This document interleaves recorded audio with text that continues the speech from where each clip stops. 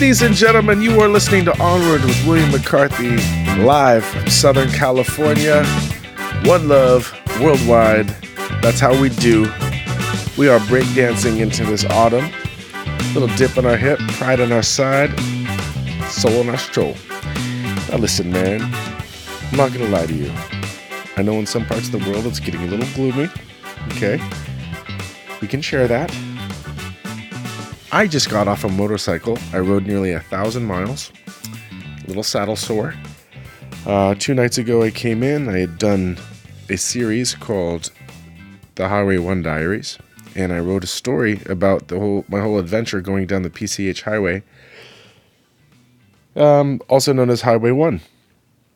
It was fantastic. I mean, it doesn't ever disappoint. If anybody out there is looking to take a vacation or a holiday, I don't think you could go wrong. I think fly into San Diego, rent yourself a car. I think for a little bit of extra cash, you can get like a convertible or a Jeep. Crush that. Go all the way up the coast to where I'm from, in the Monterey Bay Area. Fantastic. Oh, man. Elephant seals. Saw an eagle. Went to Big Sur. 2,000-year-old redwoods. Saw the Hearst Castle. San Simeon. I saw otters. Didn't see any whales. But it was a fantastic time. I've done it so many times, and I know it like the back of my hand.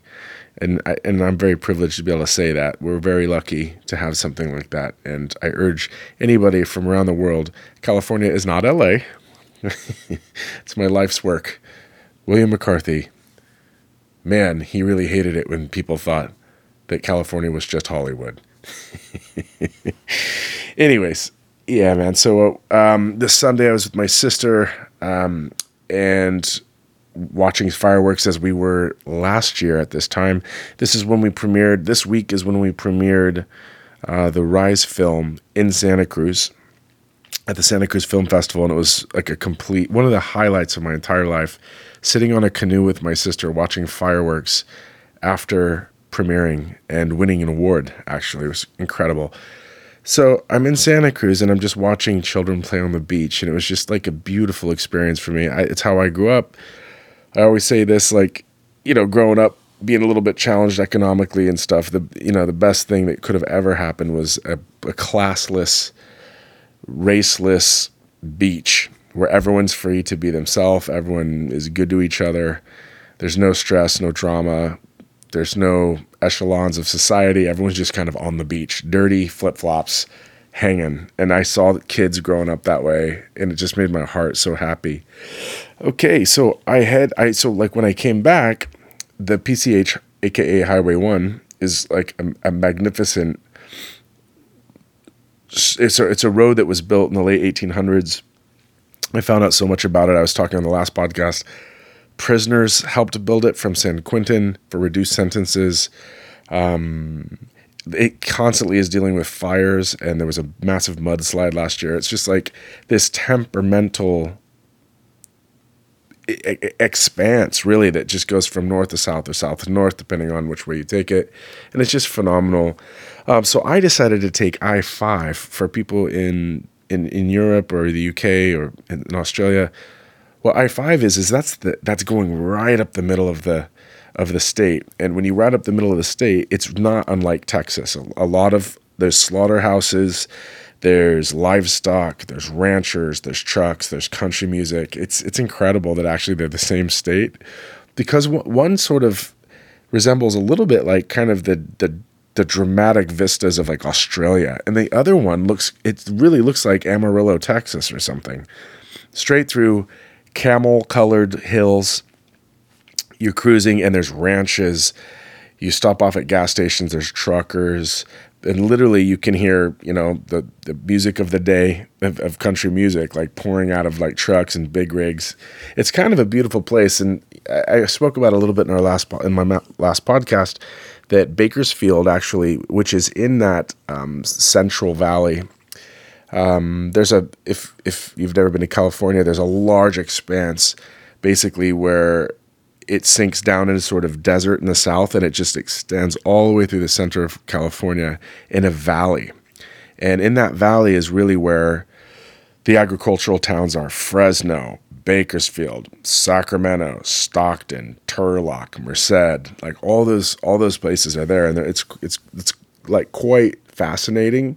And if you're looking for some sort of like yearning, achy Americana subject matter, if you're a creative, it's not unlike a Springsteen song. Actually, it was the inspiration for my first record with the boys, my first full-length, Anytown Graffiti. It was all about these sort of scenes from that place and me getting out of the valley as a kid. Okay, so yes, I rode all the way back through the flatlands, and I got down here to the south, and I'm gearing up. Let's take a short break, and when I come back, let's discuss Minnesota, the land of 1,000 lakes.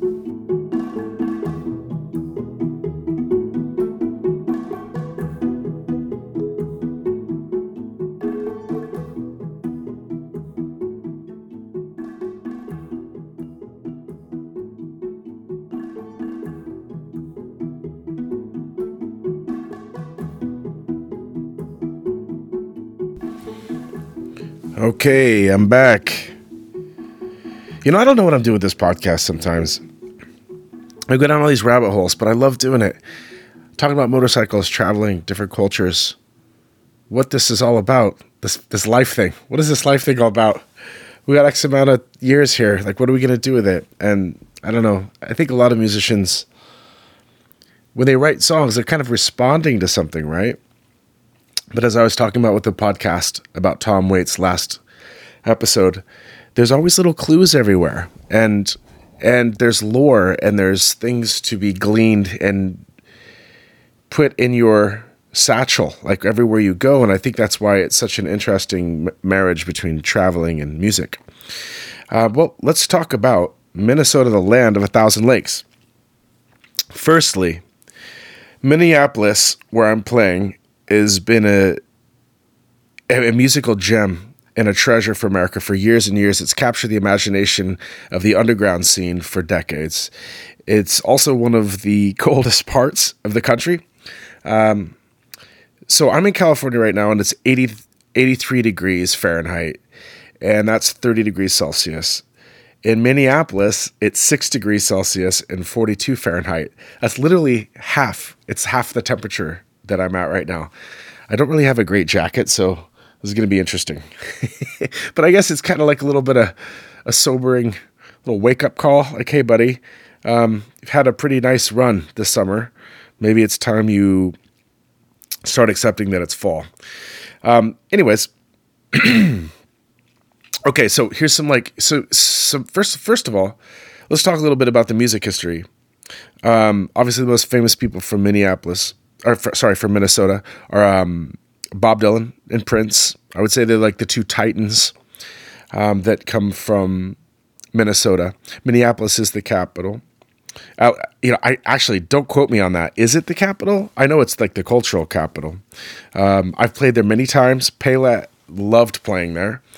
I'll tell you some kind of like notable people. Or Vince Vaughn is from Minnesota. Judy Garland, Mitch Hedberg, one of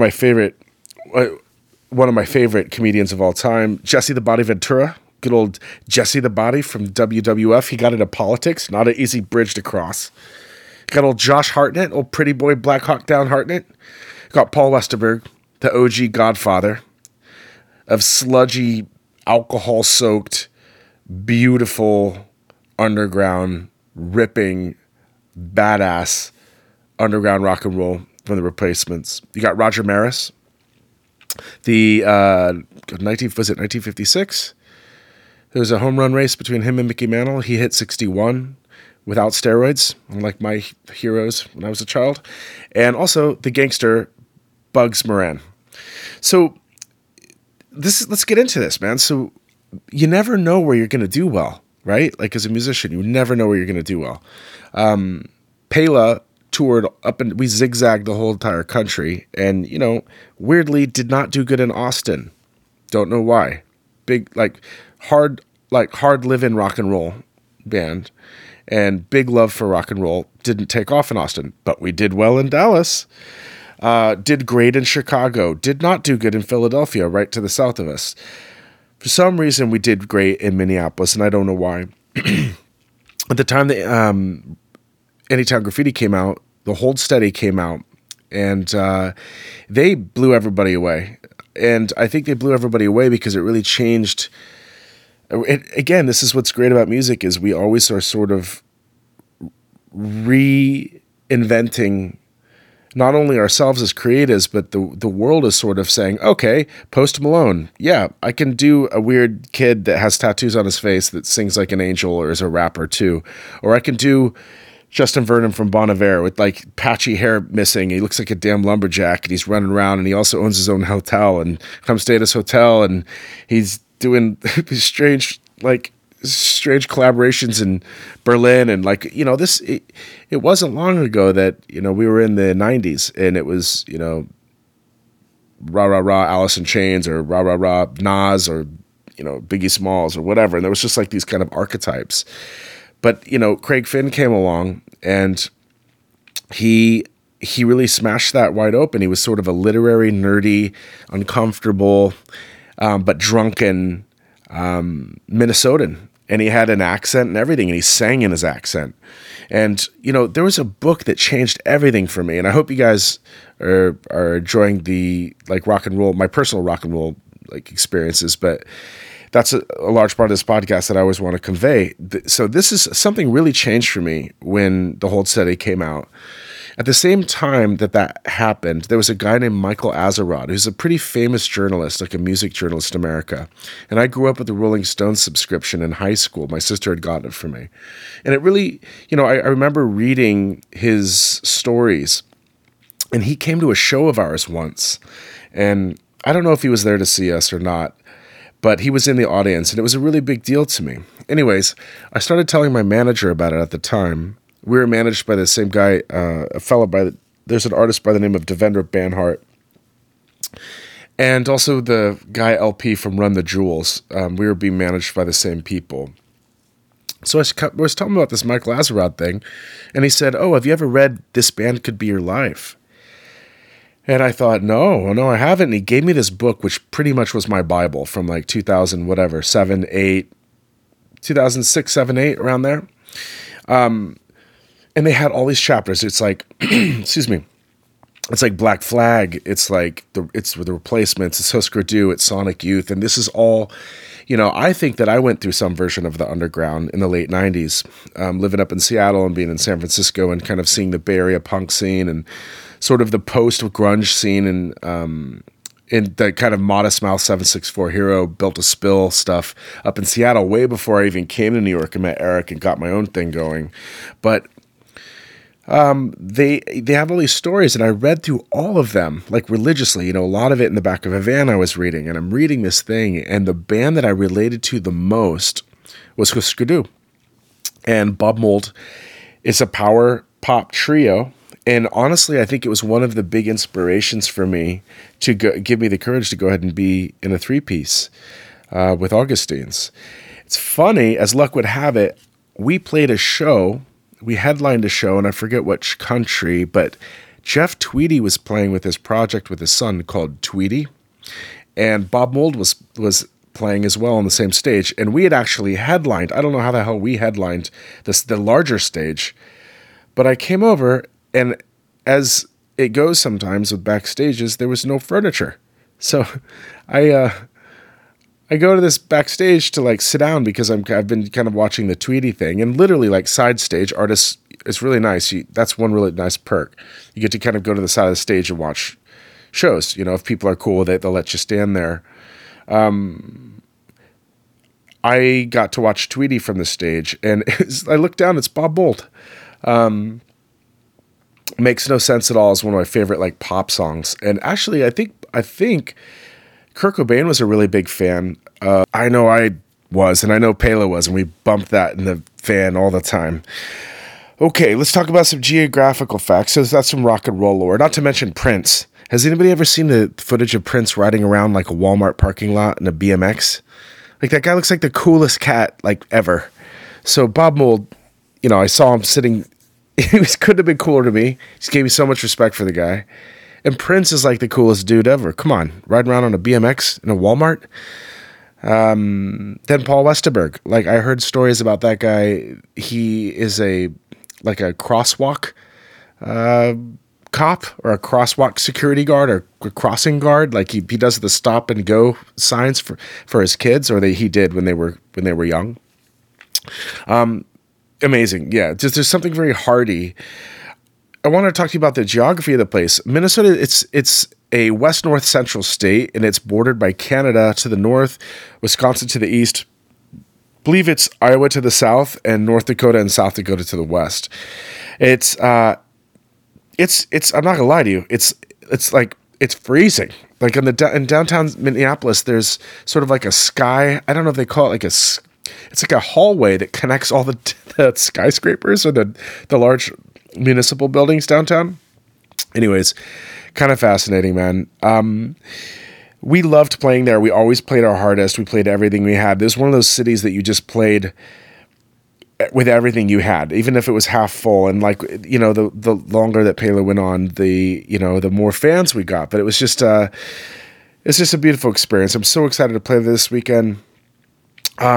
Let's talk a little bit about the Scandinavian immigrants. There was a massive, like, by the middle of the 1880s, Norwegian migration to Minnesota began to shift all to the cities. But at one point, it was 30% of the population, which is crazy. And, obviously they did a number on, I believe it was the Sioux Native Americans, the inhabitants of the land. When they got there, they just took, it was taken by force.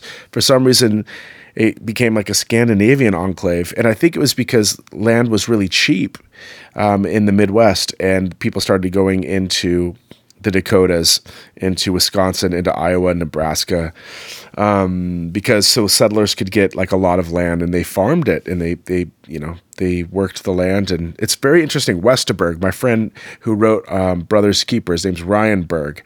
There's so many people with like Scandinavian names from there. Okay, well, I think I'm going to power down, get into my chill zone. I'm going to start rehearsal tomorrow. Took a nice look at my new website. I'm still tweaking a couple things, and I'm going to be in Mexico in like 10 days playing my show. I love you, Mexico. We're coming in for a landing here. I just want to say to Mexico, voy a Mexico. Tengo emoción, pues hasta pronto, amigos. Solo una más semana. Simón, órale, güey. La chingada puta madre. I'm pretty excited. It's going to be weird speaking to a crowd in Spanish. Voy Mexico. Tengo emoción. I always feel like a Mexican boxing guy. Tengo emoción, pues hasta pronto, amigos. Solo una más semana. Simón, órale, güey. La chingada puta madre. It just, can't help but sound like when I speak Spanish, it sounds terrible. Well, I will put a cork in it. You've been listening to Onward with William McCarthy, live from California. Take care. Look out for each other in this chilly autumn. Ciao.